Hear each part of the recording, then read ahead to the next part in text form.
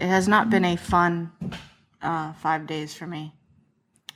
Well, hopefully this will put you in high spirits. The net of this is, do not pop ibuprofen like it's going out of fucking style and drink Monster Energy drinks like they're fucking going out of style, because you will trash your fucking stomach in like 3 months flat. The only good thing that's come out of it is I've lost 7 pounds. So I've got that going for me, which is nice.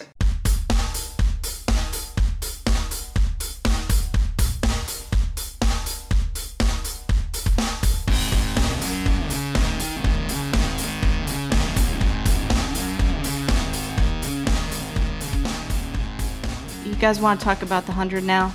I guess. Okay. So I'm not going to do the regular opening because I'm sick and tired of saying it, because it's like, hello and welcome to the Agriculture Podcast, where we talk about farm equipment. It's so boring. Agriculture, dude. Agriculture. Do I have to explain to you? Wait, so are we going to get into Farm Station and the cannibalism? Is that where this is going? We'll get into Farm Station and cannibalism when we talk about Season 3. But this is May We Geek Again, Episode 4, where we're talking about the last 5 episodes of Season 1. My name is Jennifer. Yeah. I'm sorry. My name is Joe. And my name is Shaheen. I'm sorry, guys. This is worse than what would have been if you just did the regular one. But I'm with you, Jen. I support you in trying to get away from that what we had before. Well, thanks. I guess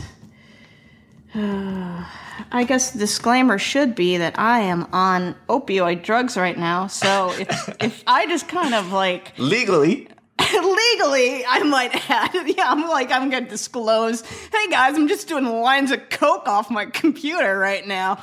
Wait. Coke is not an opioid. Yep. No, it's not. All right. Totally derailed. Nitpicky. Anyway, so this is episode 4 of May We Geek Again. We talk about the 100 and stuff. Oh, so I just want to shout out and remind everybody to follow us on social media. We're on Twitter at May We Geek Again. We're also on Facebook at May We Geek Again. So if you guys want to stay up to date on what we're talking about when we'll be publishing new podcasts, follow us on Twitter. Twitter's the best way. Facebook is the second best way. So I guess let's get into it. We're talking about the last 5 episodes of Season 1. And those are Unity Day, written by Kim Shumway and Kira Schneider. I Am Become Death by TJ Brady and Rashid Newsom.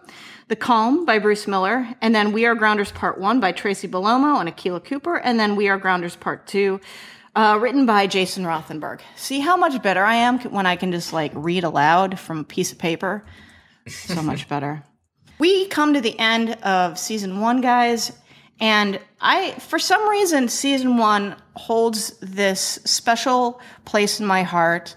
Even though it has its issues, even though it started off really weakly as far as being a good show, it came across as your typical CW show. There's something really wonderful about Season 1 of The 100, and I think it's because it's so well encapsulated, and that the real focus of this is the relationships between the 100. There isn't a lot of world building going on. There isn't a lot of far-flung stories going on. So I think that from which is my favorite season perspective, this might be my second favorite season after Season 2. What are your guys, when you guys came to the end of watching this for the second time for Joe and probably the 30th time for Shaheen, well, what were your thoughts when you came to the conclusion of this season again? I forgot kind of how much tension that they were able to build in those, like, especially like sort of the last 2 episodes. Mm-hmm. And, getting into the last actual episode, knowing how it's going to turn out. Like, obviously I know where Season 2, picks up or whatever, but I forgot how much just really good storytelling tension that they sort of built, especially since we got to meet Anya, and like she's this, very mysterious and stoic character, and then whatever I don't even know the grounder's name, but the guy who comes in and takes over for her. Is that Tristan? Tristan? Did he Tristan. have a name? Yeah, Tristan, I believe. And sort of seeing that, there's this other, like, there's, that sort of gave the indication that there's, a huge grounder world that we're not even aware of. We kind of found out that there is a commander, this sort of thing. So I was just I forgot how much I really liked the finale. And in some ways, I mean, I would rank the finales as season 3 being my least favorite. Mm-hmm. And I think I would rank this finale as being my favorite over season 2. Because of sort of the suspense that they were able to build and then launching us right into Clark being, waking up in this sterile white room and not knowing what the fuck is going on. I actually really, really liked that. Shaheen, what about you? I agree with what you said about it having a special place. And I kind of wish that I could erase my mind and go back to when I didn't know everything that was coming and every dialogue and everything. And I could just watch the whole thing again. But I often watch shows, when I rewatch them, I watch them for the sort of inconsistencies or, aspects that show clearly that the writer or the writers didn't know where they were going with the story and they kind of changed it later on. And it happens all the time. I mean, even the first Star Wars, when George Lucas wrote it, he didn't mean to do a lot of things that he ended up doing. Darth Vader wasn't supposed to be, for example, a certain character's father. But anyway, I think you can spoil like that. 30 damn years later. I don't want to spoil Star Wars. But anyway, Luke's father. Fuck it. Yeah. Shit. Right. It's on you. Whoa. Yeah, but the 100 always impresses me. The point is the 100 always impresses me because it's hard to find those things. I mean, there are some things that they dropped and never picked up again, like the 2-headed horses. Yeah. I love those. But, even like with mutations, they've been consistent that there are mutations. So everything is pretty consistent, and I'm impressed by that. That's all I'm trying to say. If we're talking about some of the key themes that we're going to be looking at for this season and probably throughout the rest of the seasons as well, what are some of you guys' favorite themes introduced or touched upon in this episode? So we talked about this idea of war and how, it's hard to pinpoint responsibility in war when the war starts and who's at fault, etc. And one of the things that happens, not about war in general necessarily, but individual events, like when we hear there was a massacre in a village or something, this happened, like I'm talking about real life. And we hear these people are put on trial, and then the results are sometimes surprising. I think sometimes it's because, and I'm not saying there is no injustice or anything, but sometimes it's because if you were really there, it would be really hard to say what happened, who shot first, but all we know is that something went down and it got ugly. And I really like this bridge scene because it satisfies that. And it's really hard to get this right in a movie. But the way it was shot, and it was like they were already paranoid. It was kind of vague. It kind of looked like the grounders were about to shoot, but it was never confirmed. It was kind of unclear.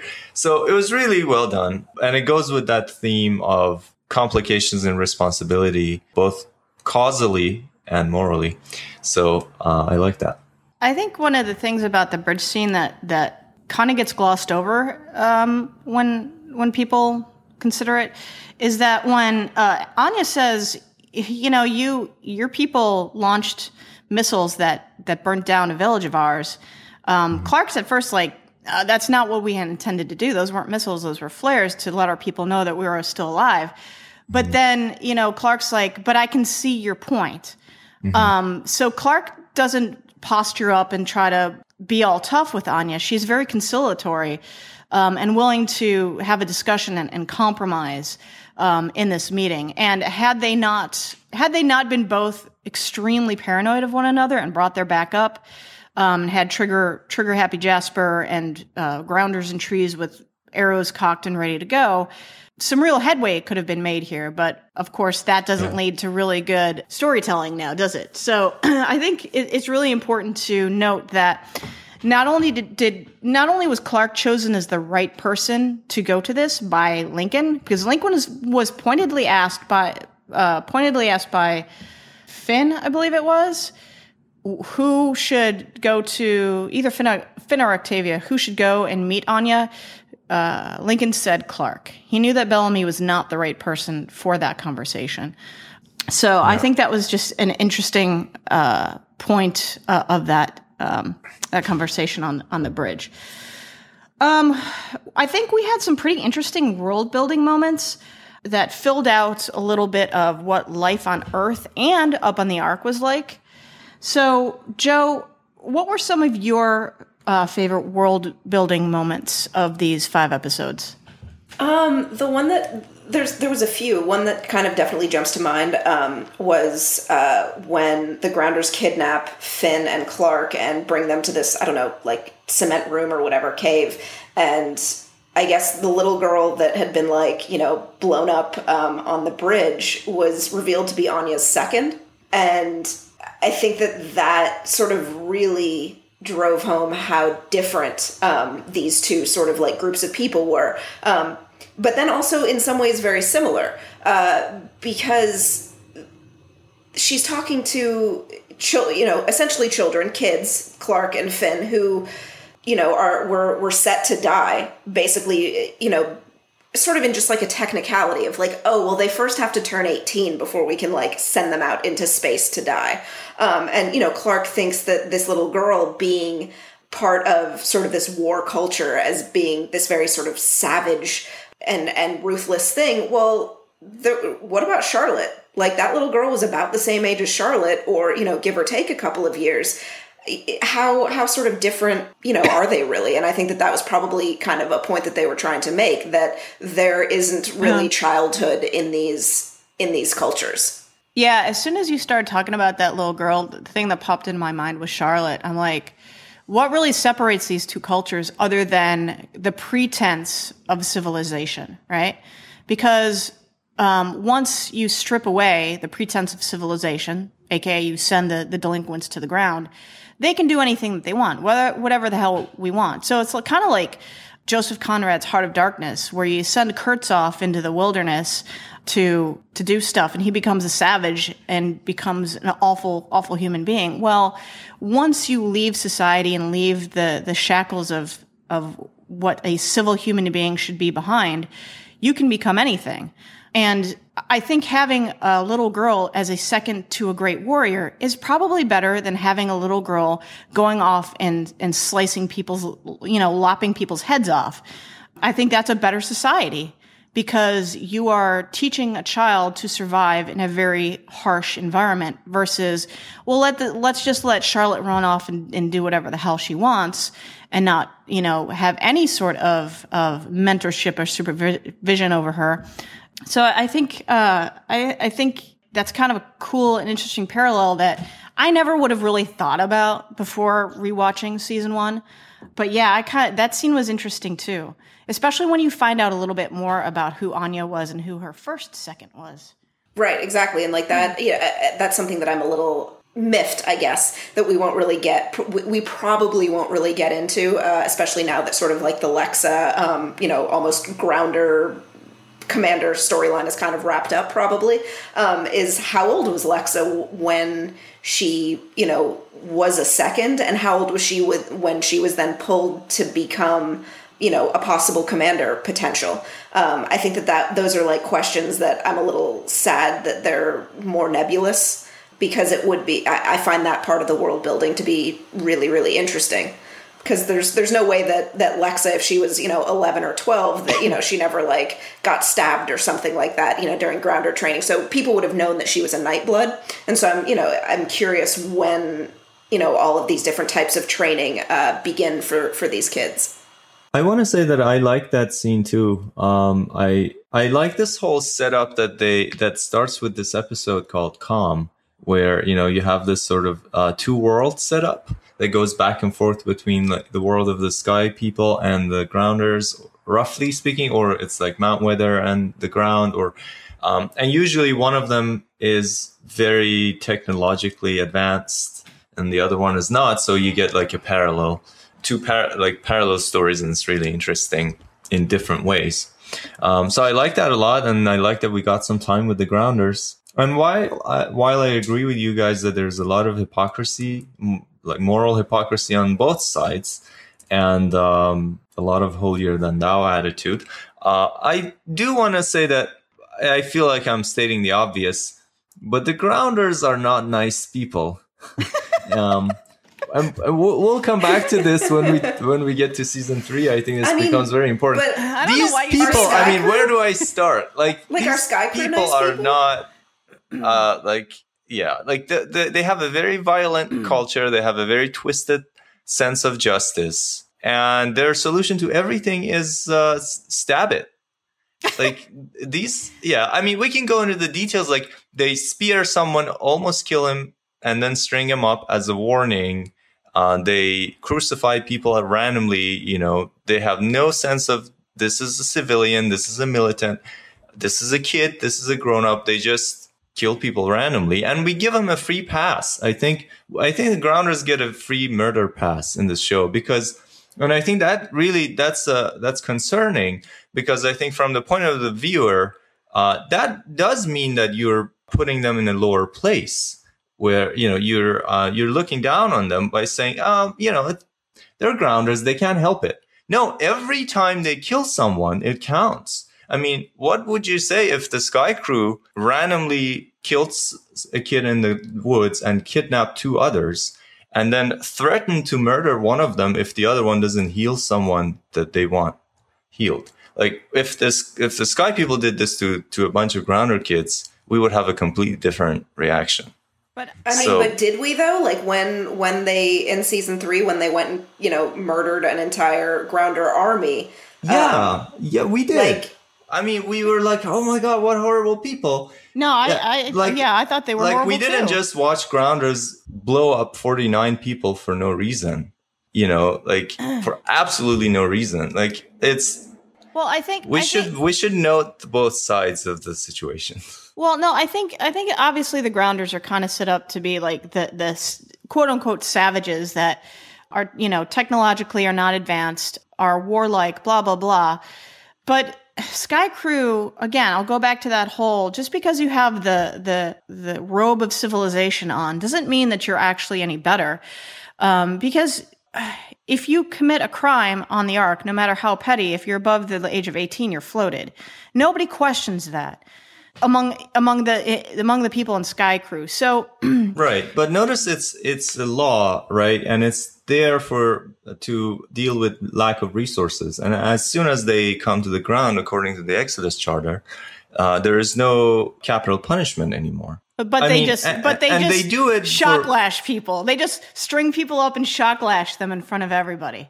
Yeah, well, right. We'll get like, to death that. isn't always the worst thing that can happen to you. So, but it's also like it's according to the law. It's not for vengeance. It's not, it's just because that's the law, and they do it begrudgingly. They're never happy about floating people. Whereas, it's very different. I mean, it's different in attitude, and it's different in how it's interpreted. But it's not all about just the quantity, but I think even quantitatively, we can, if we want to count how many people the Grounders are okay with killing, they were trying to wipe out all of these people. I mean, all they've done throughout the series is offer not to wipe them out. So they view Sky Crew as a threat. So it's understandable that if you have a threat that comes into your territory, you want to wipe it out. Especially if it's a more advanced Well, if that's threat. understandable, then it should be understandable on both sides. We shouldn't hold them. All I'm saying is we shouldn't hold them to different standards. If it's okay to murder people because you interpret them as a threat, saying it's okay. I'm never saying then it's okay it should to be murder okay on people. both sides. Jesus Christ. Way to take the moral high ground there, Jen. I'm not. Thanks, because it's really hard to get there. It's like a low bar to jump over. I'm not saying it's for nosebleeds. Okay, so here comes my hurt, angry self. Hurt, angry, drugged out self. I'm not saying it's okay to murder people. I'm not saying that we should hold people to different standards. I'm just saying that the environment is completely different. You're talking about you're talking about two civilizations that have grown that have evolved from one spot and then diverged for 97 years, if you buy that or not, whatever, and then you bring them back together again, you're going to have differences in those societies. And I don't let Grounders off the hook for killing people, and I don't let Sky Crew off the hook for killing people. They do it for different reasons. They have their own set of reasons. I mean, I'm not going to play the cultural relativism card, because I think that's a fucking load of bullshit. Sometimes you're just fucking wrong, regardless of what your fucking culture is. I just don't think that we can paint one as culpable and the other as, well, they're not as culpable because they have laws, they have reasons for things. We don't know what the Grounder culture is as far as what are the laws between blood must have blood. What are the rules for, cutting people or whatever? Well, we know what it's are the okay laws to of kick succession? people out of windows for disagreeing with you. Yeah, but that's just awesome. I mean, come on. And then when they do it, it's awesome. That was the Will And then Wheaton when law. someone Don't be executes, a dick. when someone Lex was like, I am executes a invoking coup the Will Wheaton plotter, law. Don't be a dick. Boot. yeah, so you can kick people out of windows and kill them for dissent. But when someone gets executed, when a coup plotter gets executed according to the law, that's somehow like the most horrible thing in the world. Booted, so he was just not double booted standards. He was not booted out of the window for dissent. There was a political reason for booting that guy out the window. Well, to hold on to her power. There were multi-layered reasons for booting that guy power. out the window. Hey, guys from the other clans, watch me do this. Exactly. Who else wants to speak up? There were multiple facets to that action. To oppress our own people. That was the reason. To oppress your own people. I don't know if oppress is the right word necessarily. Like, all right, guys, we are getting into a rabbit hole. We're still trying to talk about season 1 here. So I want to go into some of my world building moments. I thought Unity Day has been something that's been built upon season after season, and in season 3, it finally comes to a culmination where we actually learn what happens. Unity Day was first talked about in the end of season 1, where we understood that 12 stations came together to form the Ark, and then Finn's like, yeah, well, it's kind of like a bullshit holiday because a 13th station was blown out of the sky. But we never talk about that, guys. So it's kind of like, the weird uncle in the family that nobody ever talks about. So I really liked that part of it. I liked the kind of the ritual of doing the little pledge or whatever they say for it. And then, of course, you have another horrible moment on the 100 where an act of domestic terrorism takes place and Unity Day gets blown the fuck up by Diana. Awesome. Who again? Yeah, I mean, Diana, I swear to God. Here's the thing: if you ever watched Battlestar Galactica, you knew the moment you saw her, you were like, she's bad news. That you do not trust her. News. She has that face. She's just like, she's very like, you don't come feline. off as sincere. Like when she's like, that's right, you're gonna see your daughter soon. It's like, I don't know why this makes me uncomfortable. You seem ominous. You sound very ominous. I will say that I like this as this is more a part of the whole class struggle that goes on in the Ark. I'm kind of sad that the Exodus ship crashed and Mount Weather made it crash. Yeah. We later find out, because I would have loved to see Diana wreak some fucking hell on Earth too, because that would have been some interesting political shit going on down there too. Like, what if Diana had landed and she's like met Lexa before Clark or Abby or Kane ever met Lexa, and she's like, hey, these other guys coming from the sky, they are bad news, so we should huddle up and figure out how to kill them all. Imagine what could have fucking happened. The series could have turned completely left turn and gone in a completely different direction. It could have, but I would argue that it wouldn't, because, and this is getting ahead, once we sort of meet Lexa and figure out sort of the leader that she is, I don't think she would have fallen for that bullshit. Oh, yeah. She probably would have been like us, like, oh, I saw Battlestar Galactica. That's exactly right. No, Lexa is a very big Starbuck fan. Of course she is. Duh. It's a good example of being high stakes, because they wouldn't kill off a villain that they built up to this degree, and so it's kind of great that she dies, because it's not very predictable in my opinion.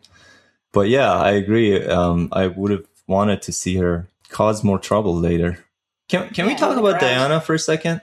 So I think it's interesting, the story of Unity Day, that episode, the way that it's told. Diana is the bad guy in that episode, and she does all this shitty stuff. She blows people off, and she takes off with an Exodus ship. But at the very end, she says something that if you stop and ask, if she hadn't done any of this stuff, what would be the answer to her question? Her question is, look, you don't have enough ships to take down everyone. So you are going to select people. You said it yourself. You have enough to take down 700 people, and you have 2,200 and change. You're going to select 700 people to send to the ground. There's no other way. So who do you think they're going to select? They're not going to select people. They're not going to pick people from Section 17 and lowest skilled or unskilled people, or elderly and such. She's right. Like, Jaha was lying to everyone, and he was basically planning to again decide who lives and who dies. Can we not, granted, the whole Jaha revelation of how they're going to get down to the ground happened under, lack of oxygen duress. Do we think, though, that, because that would be a solution that could still work? Yeah. That is a solution, if she hadn't taken the Exodus ship and all that, that's a solution that they still could have possibly arrived at. Right. And it would still sort of have the, egalitarianness to it of, we don't know which ships are going to blow up. So, best of luck. Guys, I hate to break in here, but I have to come in with a, well, actually moment. Oh, shit. Ahead of schedule. Yes. Well, actually, why is it Jaha who comes up with this plan and not Sinclair or somebody else who's a fucking engineer? I do not understand. I honestly don't understand what Jaha's skills are. Could you show me his resume? Is it just management track, basically? Because I don't. He's an outside the box thinker. How is that not obvious? I mean, this wasn't a technically complicated idea that he had. It was just an idea that no one had before, because it was so out there.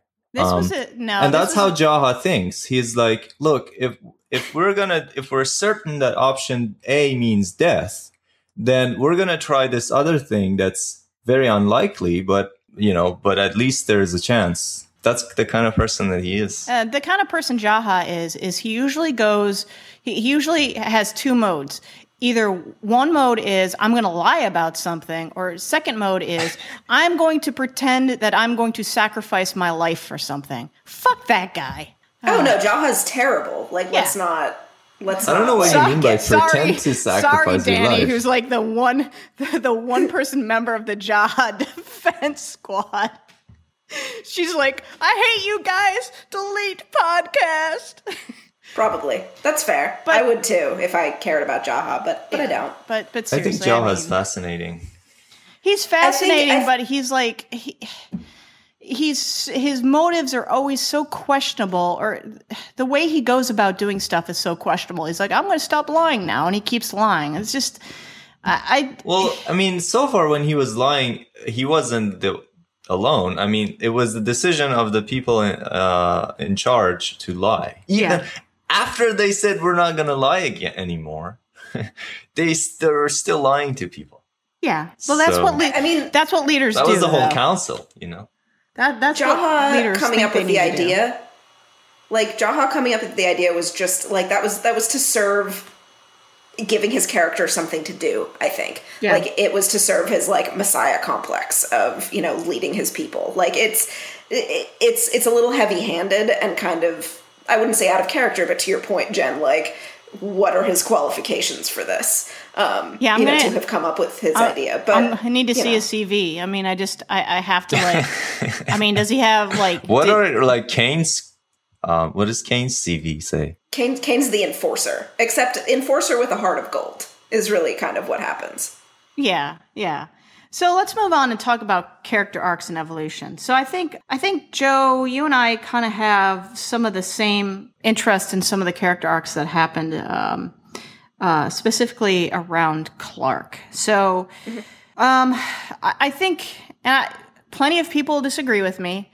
Shaheen and I had a heated conversation on Skype earlier today about this, but to me, well, it was a heated conversation, but because I got heated, I don't know about you, but setting Clark up as the leader of Sky Crew, a lot of people are always like, well, Bellamy and Clark are co-leaders, and if you take a really critical eye towards how conversations occur, how certain things break down, especially moving into season 2 and 3. Clark is really the CEO, and Bellamy might very well be a leader, but he's a VP level leader. He's not a C-suite level person.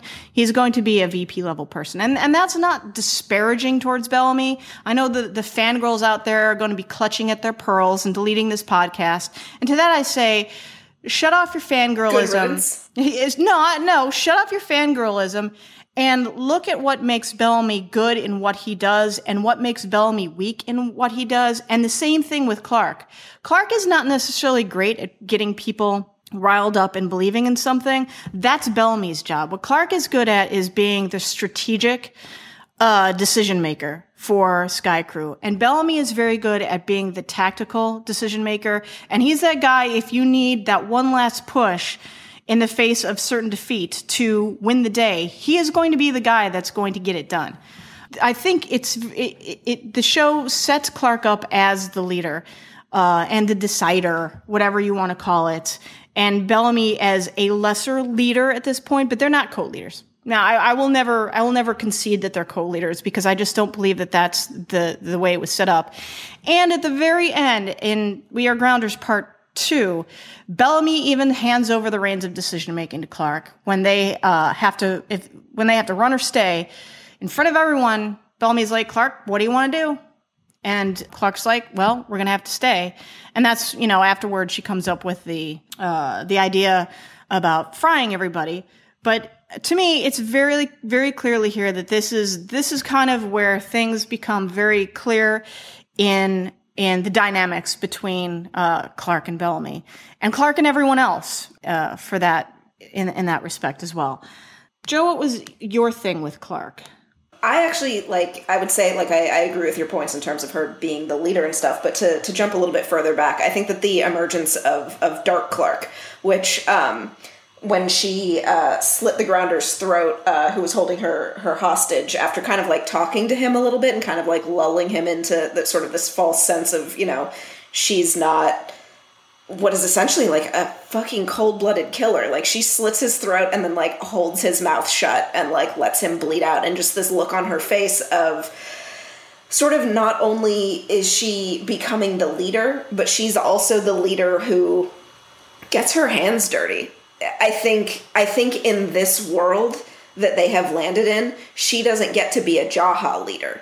She doesn't get to sort of decide things in secret and sort of have these things happen behind closed doors. I think that we see what happens when things get decided behind closed doors, and she doesn't prefer it in season 2 when she and Lexa decide to let Tondisi get attacked by the missile. That was sort of a decision behind closed doors, and she has a lot of guilt and regret about that. But when she is sort of faced with being the person to the sort of buck stops here kind of leader where she's got to slit a dude's throat to save her people, she is down to do that. And sort of the look on her face when she kind of accepts that this is something that she is capable of, I thought it was great. It's kind of one of those moments where you're like, hey, the pretty blonde girl from the CW show is kind of a badass. That was one of my favorite moments as well, because I was like, oh shit. She not only held her hands over his mouth, she was just like, shh. Right, it's gonna be okay when you're dead. He's not gonna cry out. You've got your hands over. Oh man, I mean, that was just all right, shit. It's good stuff. She's becoming something different. As far as Shaheen, your character arcs and evolution, you've got a couple here. Pick one. Pick one. Okay, I like Kane's evolution throughout this season. And this episode, which episode is it? Is it Calm? Where they're trying to get Jaha out of the place where they're stuck. That whole journey is like his first trial after the culling happened and after his mom died. And he kind of, as it turns out, he kind of passes the ordeal. At least in his own mind. So it's very interesting. And he says, no one else can die because of me. So he's trying to sort of make up, he's set on this path to make up for what he had been doing. And he's learning when to not follow the law, as he says to Jaha, because up until now has always been about following the law. And now he kind of sees that as his own weakness that led to the culling and everything. So he's kind of trying to find the right balance of when to follow the law and when not to. He says to Jaha that he basically recites this back to Jaha because this is something that Jaha said. So he learned that trait from Jaha. Going back to what you were talking about, what is Jaha's characteristic? One of his characteristics is he has this sense of when not to follow the law. And you might think that, it's this misguided or whatever, but that's how he leads, and sometimes he succeeds. So anyway, Kane is trying to find the balance between himself and Jaha, I feel like. So it's very interesting to me. Yeah, I think also riffing off of that a little bit in my notes, there was a lot of interaction between Kane and Wick in the Calm. So hilarious. I love that. I love Wick. So I love Wick too, and here's the reason. I don't know, there was some controversy around the actor, blah, blah, blah, whatever. But Wick served a very important purpose that I don't think anybody else does anymore. Not even Monty or Jasper. Wick brought some levity and some humor, and now the show sorely lacks any fun moments. I mean, I can count fun moments on one digit from season 3, and that was the Violent Femmes car scene. What about Monty and Harper? That wasn't fun. That was the sex. That wasn't fun. That wasn't like, ha, everybody, we're having a light moment. Not funny, yeah. That was, we might die at any moment, so let's fuck. That. I think that the other thing that Wick sort of served, and I actually, to be honest, didn't remember him being in season 1. Like, I remembered him from season 2, but I didn't remember him in these episodes. Is there's a moment where they're all in like the command area, and Wick like jumps in to say something, and I can't remember if it was Sinclair maybe who said that he doesn't know protocol. Yeah. And I liked that his character is sort of a guy who's so low on the totem that he would never even be part of a conversation where he would learn, that sort of protocol. Like, he would never even be in the room where he would need to have that. And so I really liked that his character was somebody who was just like, hey, I got something to say. Like, you're not better than me. Yeah, he's the dude. But he's so strange, though, because he's an engineer, though. He's the same as Sinclair. But he's never in the room. Yeah, he's... With, like... Yeah, he seems... The head. Is he like a low-level engineer? Is he disposable? I think Sinclair is a manager, and so Sinclair goes to the important meetings, and Wick Sinclair is the chief engineer, and these are. I'm assuming whenever Wick is not on camera, he's just doing, tightening some bolts or something. No, that's a mechanic's job. That's Raven's job. Whatever as Wick do. would be quick to point out. So let's talk a little bit about our favorite scenes. Shaheen, let's start with you. When they're leaving the dropship, when Bellamy says we need to stay and fight, and Clark says we need to leave, and everybody ends up listening to Clark, and they're leaving. I like that scene. It's like emotional, and it's, I guess, looks great, and visually and everything, and it's an important moment, but it's also misleading because it's set up in a way that, to me at least, it looks like the decision has been made. They're going to leave. This is the story of this episode. Them leaving the camp, going to the beach or whatever. And then there is that ninja star. And then everything turns around. It's like this narrative surprises you, not just in the overall arc of the season or even half season, but also in each episode there are things that you feel like, oh, this is being set up to be this way, and then it totally changes. But the way that it's shot, it's not shot at all as a temporary thing. Like, they say goodbye, they go to the graves, they debate over, and they're like, all right, this is what we're gonna do anyway. You disagree, that's fine. Yeah, so everything looks like it's finalized, but then there's the ninja star. So. I think that's, well, first of all, I would argue that it was more of a Xena chakra, but that's I was about to say, I'm like, I don't know what that Xena's is. here. Well, maybe that will be the next show that you watch. I can't even imagine you watching 6 seasons of Xena. Like, I don't even know. I don't even, like, I don't think you could do that. I can't, like, how you can't shove, like, 2 magnets together with, like, the polar. That's like Shaheen and Xena. Warrior Princess. Wow. But to your point about sort of the surprise that sort of happens, and sort of the way that they subvert expectation, A, I would say that ties into my favorite scene, but B, like, in relation to that, I think that was sort of one of also, again, sort of the continuing weak points of season 3, was especially in the finale where, like, we all kind of knew what was going to happen. There was very little sort of like, oh my God, that was totally unexpected. Like, we kind of knew where the season finale was going. And then you're right. In this one, it was like, they're leaving. No, just kidding. Xena Chakra just killed a kid. Like, let's go back and hide.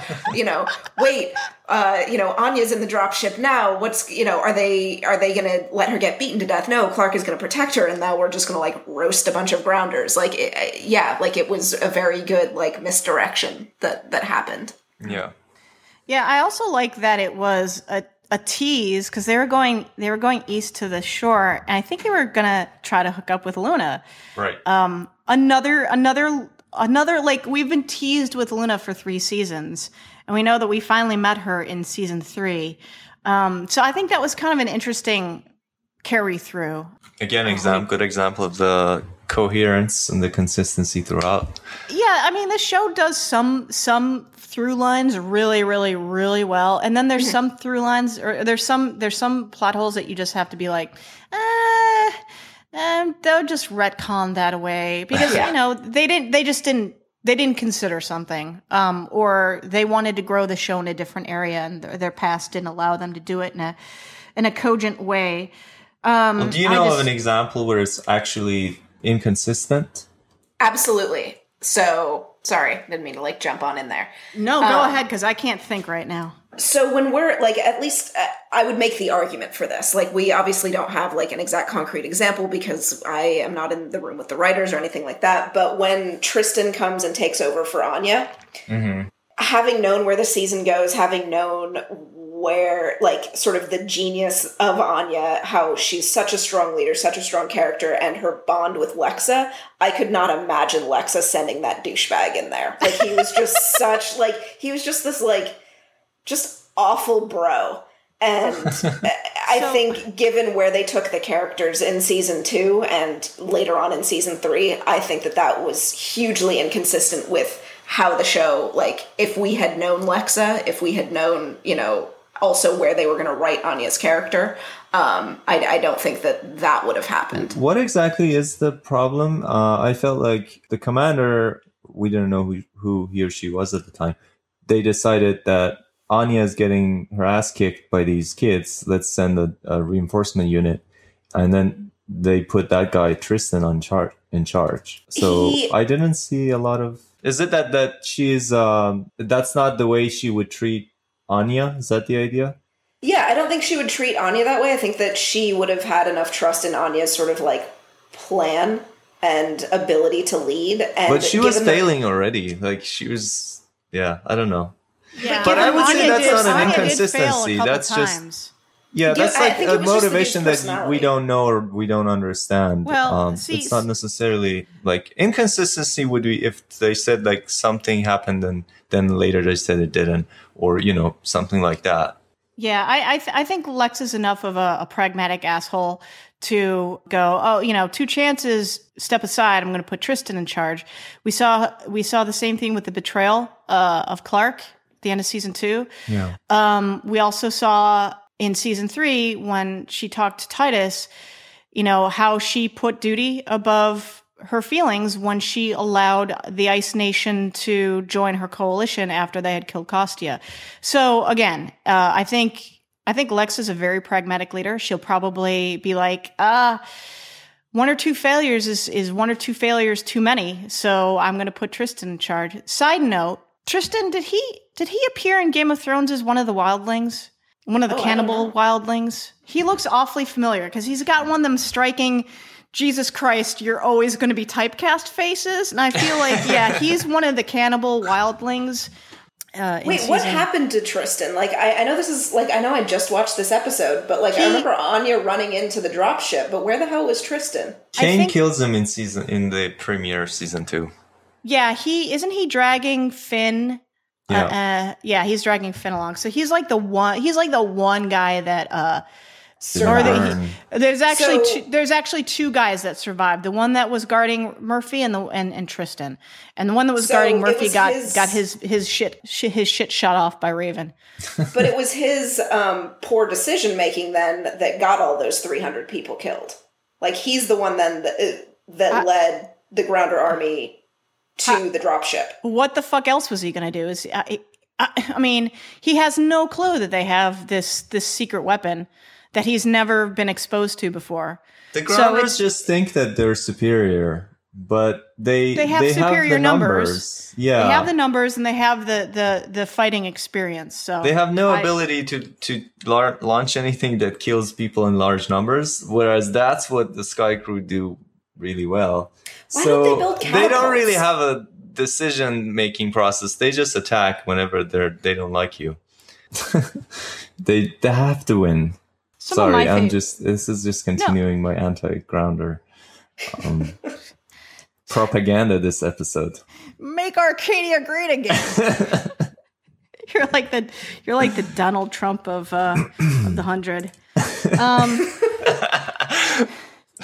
So if we're still talking about favorite scenes, I already touched on Clark slitting that dude's throat. She was absolutely ruthless there. She kicked out his bad knee and then just slit his throat. How did she know which knee it was? He was limping. He was limping. Oh, okay. Yeah, if you watch him, he was limping. So she kicked out his bad knee and then slit his throat, covered his mouth with her hands, and just watched a man die. What is that? Is it a Johnny Cash song? I shot a man just to watch him die. I mean, that was like, all right. Yeah. Clark's not messing around. Clark is not fucking playing patty cakes. And then so the show. To be fair, he gave her like no options. He was like, "We're gonna wipe out everyone, all of your people, and you're gonna be our healer." Basically, they were like taking her captive. So it was like, how do you expect her not to kill you? Like, of course she's gonna kill you and get away. Like, you're just. Yeah, so. Do you not know that she is the fucking protagonist of this show? Like, come on, buddy. Come Did you not read the script, dude? Seriously. Come on. And then my second favorite moment on the run sheet, it's not necessarily my least favorite or my second favorite moment overall, is the moment that, you know, the show, I kind of really liked the show when I started watching it, but the moment I fell head over heels in love with it is when I fucking heard Radiohead being played in the season finale in some of the closing moments. So Radiohead is my most favoritist band ever. They are the best. I will fight anyone. Wait, I thought you were going to fight people over 9 Inch Nails. 9 Inch Nails is like one of my favorites, but the pinnacle of excellence of everything is Radiohead. And I will bare knuckle brawl you, fisticuffs, even in my weakened state where I'm hurt. Oh, I might be a little bit more dangerous when I'm in pain. Yeah, like, because you're not feeling any pain. It's got some tramadol going. Got my cranberry juice going. So I'm just like, whoo. But ready for a fight. So it's great. So it's playing over the arc as the little port opens and Abby and Kane crawl out and they see the Earth for the first time. And then what's really great, it's also playing over when the dropship door opens up and Clark and everybody else kind of comes out. And the lyrics at that point in time are, "We hope that you choke," and just keep repeating over and over again. And it's like, oh, they're about to choke on this red gas that these strangers from wherever are about to throw at them. So I was in love with the show at that point. But now I'm like a ride or die bitch for the show because they used Radiohead. I will shank a bitch for this show. And I think I've done that verbally many a times in my reviews, and I've done it on Twitter. So can I get a fucking beardy, sexy, keen body pillow, CW? Jason Rothenberg, somebody, I just need that fucking body pillow. Come on. I would say, like, piggybacking off of your sort of favorite moment, mine was definitely when sort of we got that the knockout gas, and then Clark sort of waking up in the sterile sort of quarantine area, and not knowing, like, because we've had mention of mountain men, but like we had no inclination that they were sort of this world. Like, it kind of gave me a very like, oh shit, is this all like an illusion? Is this all like a simulation? Like, where is this going? And then, of course, like the sort of moment where, and it was like a little heavy-handed, but I also really appreciate just the shot of Clark's bare feet touching the cold ground and then pulling them back up again, as in like suddenly she's a humanized girl again. And not someone who just barbecued like 300 people. Side note, do we think that like the dropship door opening and like these kids are hungry, right? Like, do we think that it smelled good? No. Like, I'm not saying that they like ate them because obviously they got knocked out before they could, but like, do we think it smelled good? I hope everybody in honor enjoyed of their 4th of July tomorrow. 4th of July. Did it smell like 4th of July cookouts, everybody. Go enjoy those. Go enjoy your freedom.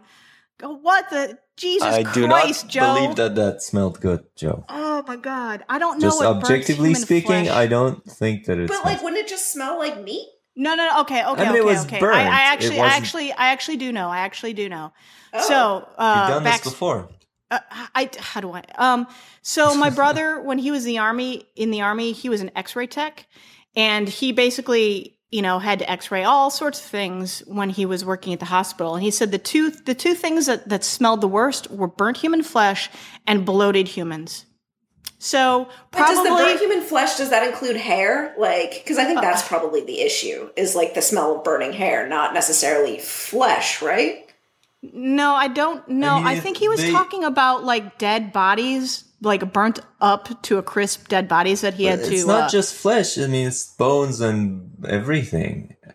All that shit up in there. Yeah. So it's not like you're going outside and like, come squirt some mustard on this grounder dog that we just made. Jesus Christ, Joe, this is taking a turn. Wait, whoa. You are of the like farm station cannibal palooza team.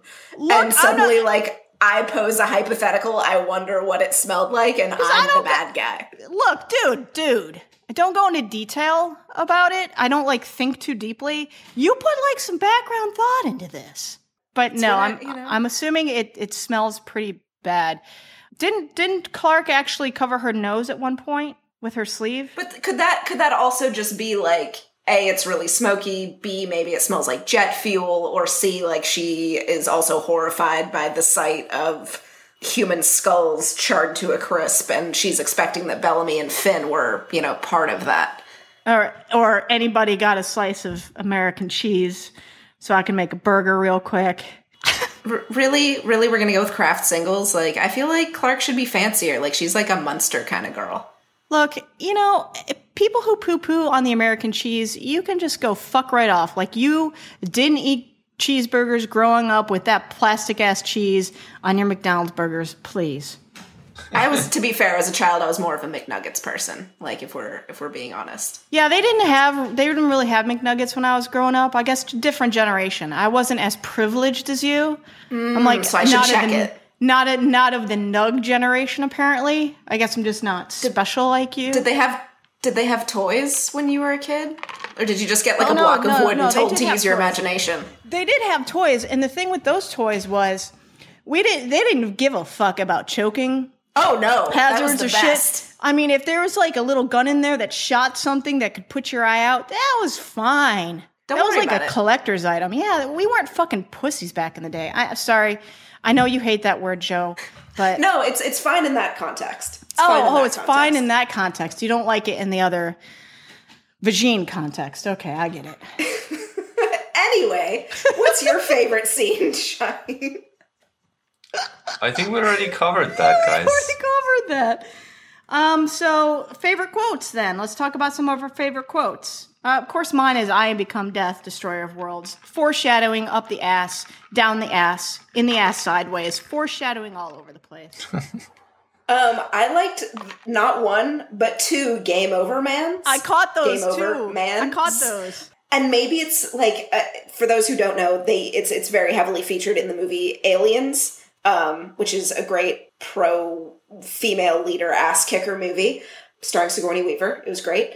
But like for them to use it twice when, if we're being honest, Sky Crew are aliens. You know, if we're going for actual definitions, I enjoyed that. And then I also love the conversation between Clark and Raven, where Clark tells her that she would pick her first. I didn't appreciate it as much the first time watching it, but now that I have an appreciation for both of those characters, like I can totally see the Princess Mechanic shippers squealing with delight at that conversation. I kind of really hope that for season 4 we get more interaction between them, because I think that as actors they do have really good scene chemistry together.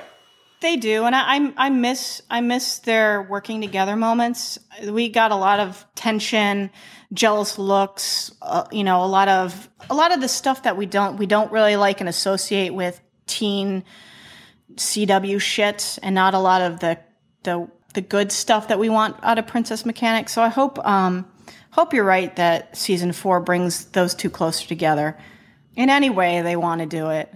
I'm open. I mean, like, I just want them to, like, interact more. Like, when they actually got over when the whole Finn thing was put behind them and they, like, were just, two characters on a mission, like, I thought their interactions together were great. They were fun. Anyway. And what about you, Shaheen? I had a few. So I like it when Wick turns to Candace is like, what a bitch. Talking about Diana. What a bitch. My mom voted for her. That's a great hilarious one. I miss Wick. Yeah. Right, like, why not just recast him? Not to be whatever. Like, apparently there was a problem behind the scenes that. Right, but like, why not just have the character still? Recasting is weird. He was such a minor character that he did need to be recast. I mean, if it's a moral issue, then I don't know if What else? So we talked about Kane saying no one else can die because of me. Also, in line with my anti-grounder propaganda, Lincoln acknowledging what my people are doing to yours is wrong. Thank God one grounder realizes that what they're doing is wrong.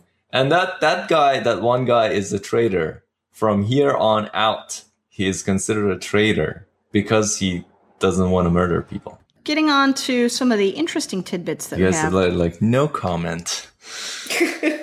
Well, I don't want to get into another our grounders good or bad.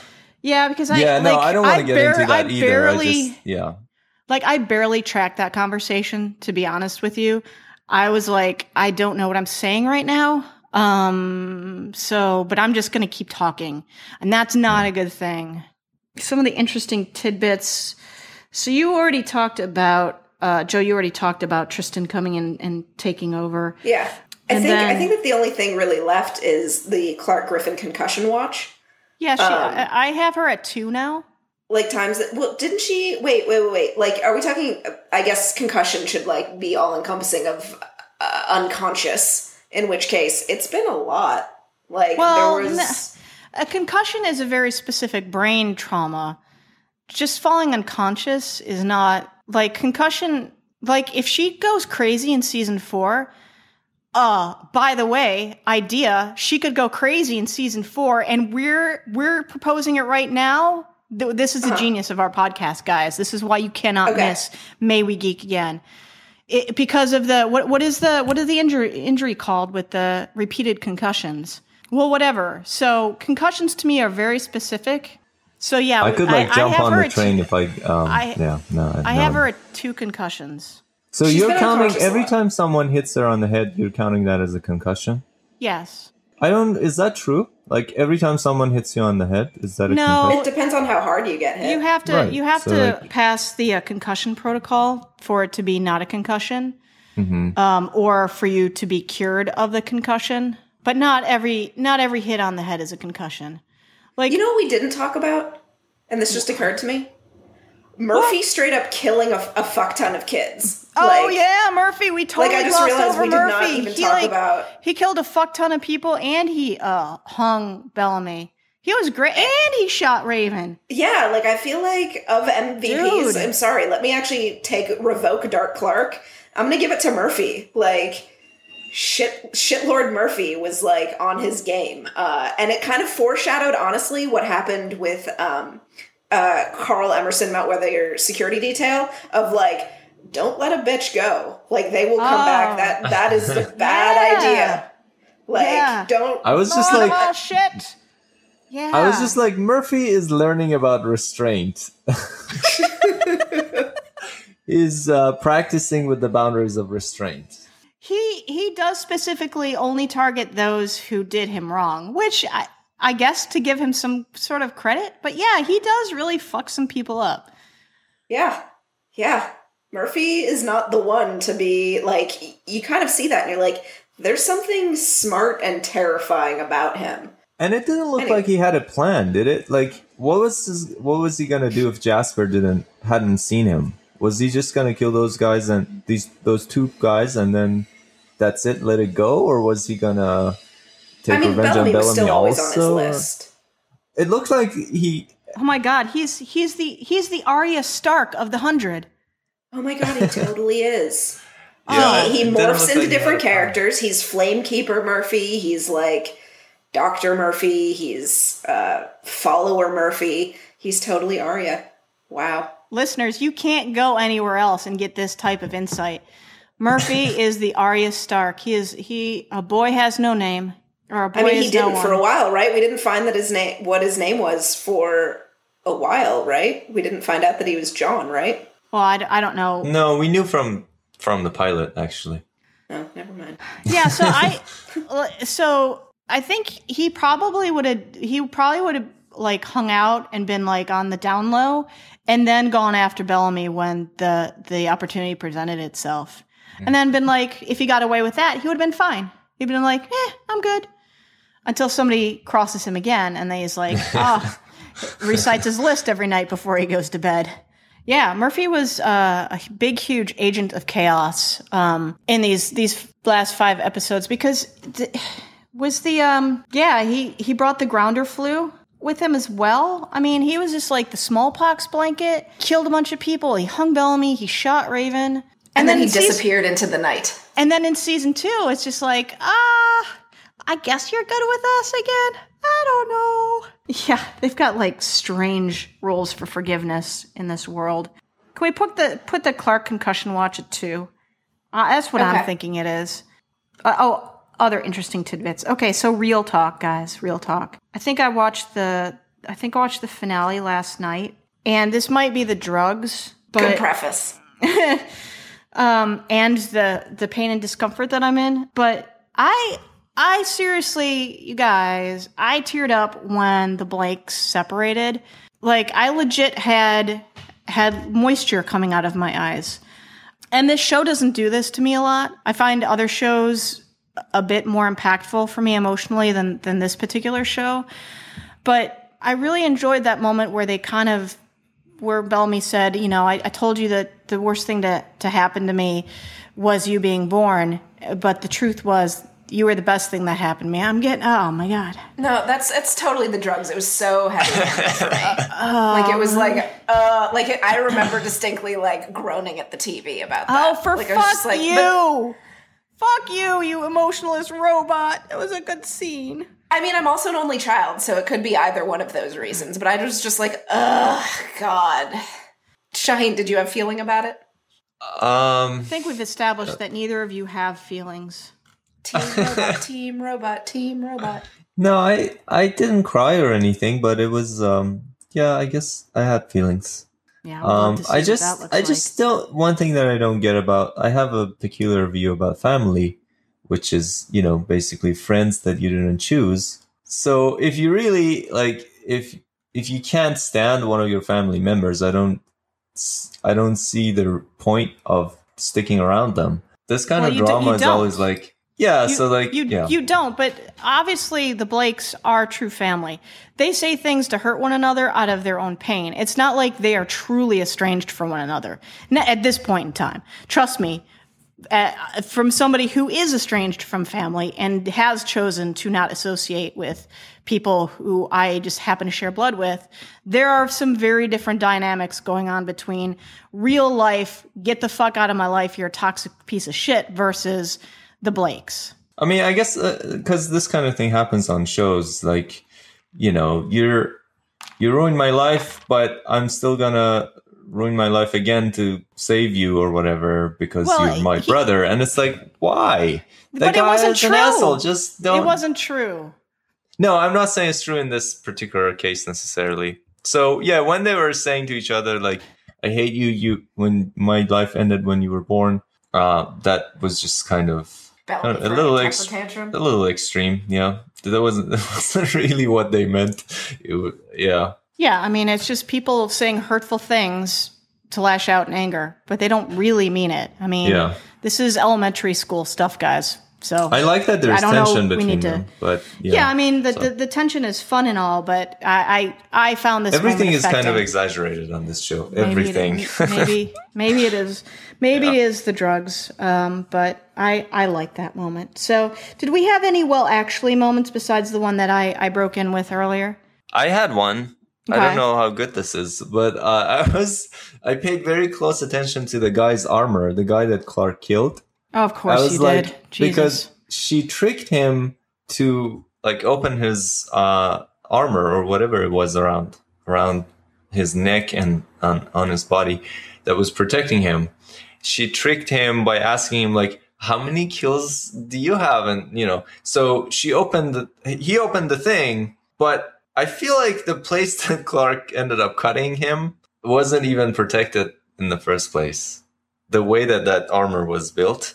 So I don't think that was the point. I think kill marks, introducing us to the kill marks thing might have been the point. Not exposing his throat. So, I mean, it serves in the story. It's like Clark wanted to do this, but we are also being introduced to this concept. Yeah. Yeah. So that's not the greatest. I think our actuallys are kind of lagging this week. So sorry, guys. Sorry, listeners. Sorry, listeners. We have failed. So our next episode 5, will be covering season 2, episodes 1 through 4. I just want to remind everybody to tweet us questions or comments at May We Geek Again on Twitter. We're also on Facebook at May We Geek Again. You'll notice that I'm not including the dub stuff in there because I got blasted by Joe last time. Like I'm old. You got no, schooled, educated. No, I got insulted and made to feel bad, but that's fine as long as you made yourself feel good. I mean, I guess that's the whole point of it all. So we're in the midst of kind of this death valley of TV right now in the summer. You guys have any TV shows to recommend, either on TV right now or stuff to watch on Netflix, Amazon, Hulu, etc.? I'm watching Better Call Saul, or I finished, so that was fun. Have you started 12 Monkeys yet? No, not yet. Sigh.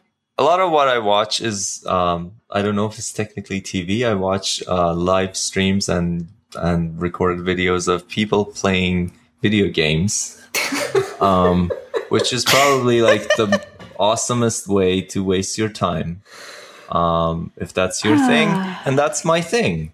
So that's okay. You're on Twitch. You're watching Twitch. I think wasting time is a very awesome thing to do. So yeah. That's all I ever do. I watch them on Twitch, on YouTube, and then I play them sometimes. I will admit to watching Hearthstone on Twitch. Well, occasionally. So, but Better Call Saul is This is a good show. Yeah, Better Call Saul. It's I didn't expect it to be as good as it was, but it's fantastic. It dips its toe enough into the whole Breaking Bad universe but feels like a completely separate show. And I don't think you have to have a background in Breaking Bad to watch Better Call Saul. I mean, there's some stuff that's going to happen that will tie the two shows together, but I don't think it's a necessary precursor to watching Better Call Saul. Joe, what are you watching? Still watching 12 Monkeys.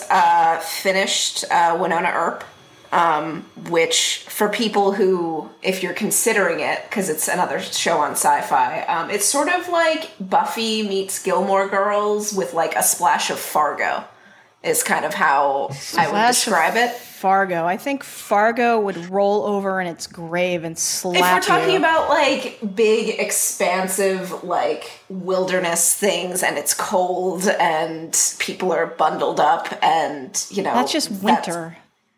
That's just North Dakota, man. That's North Dakota. Yeah, that's North Dakota. You ask me what I'm watching. I tell you what I'm watching, and we're a couple episodes into Outlander. Which, if we're going to talk about them kidnapping a healer, apparently this is a common theme among primitive societies. When you find someone who might know a little something about keeping people alive, you want to kidnap them. So, this is what I've learned. Yeah, so pro tip, if ever you're going to be part of an apocalyptic society or be shot back in time, have some fucking healing skills, because you won't be killed off. They will assimilate you into their society. And in Outlander's case, you'll have a lot of sex. I haven't gotten to the sex yet. I've been told about the sex. I have not gotten to the sex yet. Sex all over the place. Apparently, I'm waiting. Question: Yeah. Can I ask a question? Speaking of healers, when Anya says our healer is gone, does she mean Nico or does she mean Lincoln? That is so weird and unclear. I have no idea. I think that's actually. I mean, there's nothing indicating that, like, there's nothing contradicting that she means Nico, but it's like, is he Lincoln permanently a healer, gone? Yeah, I think Lincoln was a healer. I don't know. He had some stuff with him. He had some medicine, and he was buddies with Nico, so maybe he just has medicine around because he learned a couple of things from Nico and, whatever. Maybe each village has a healer, so when we're talking about tree crew and healers, there's more than one. That is my only assumption as far as how they could get past that discrepancy.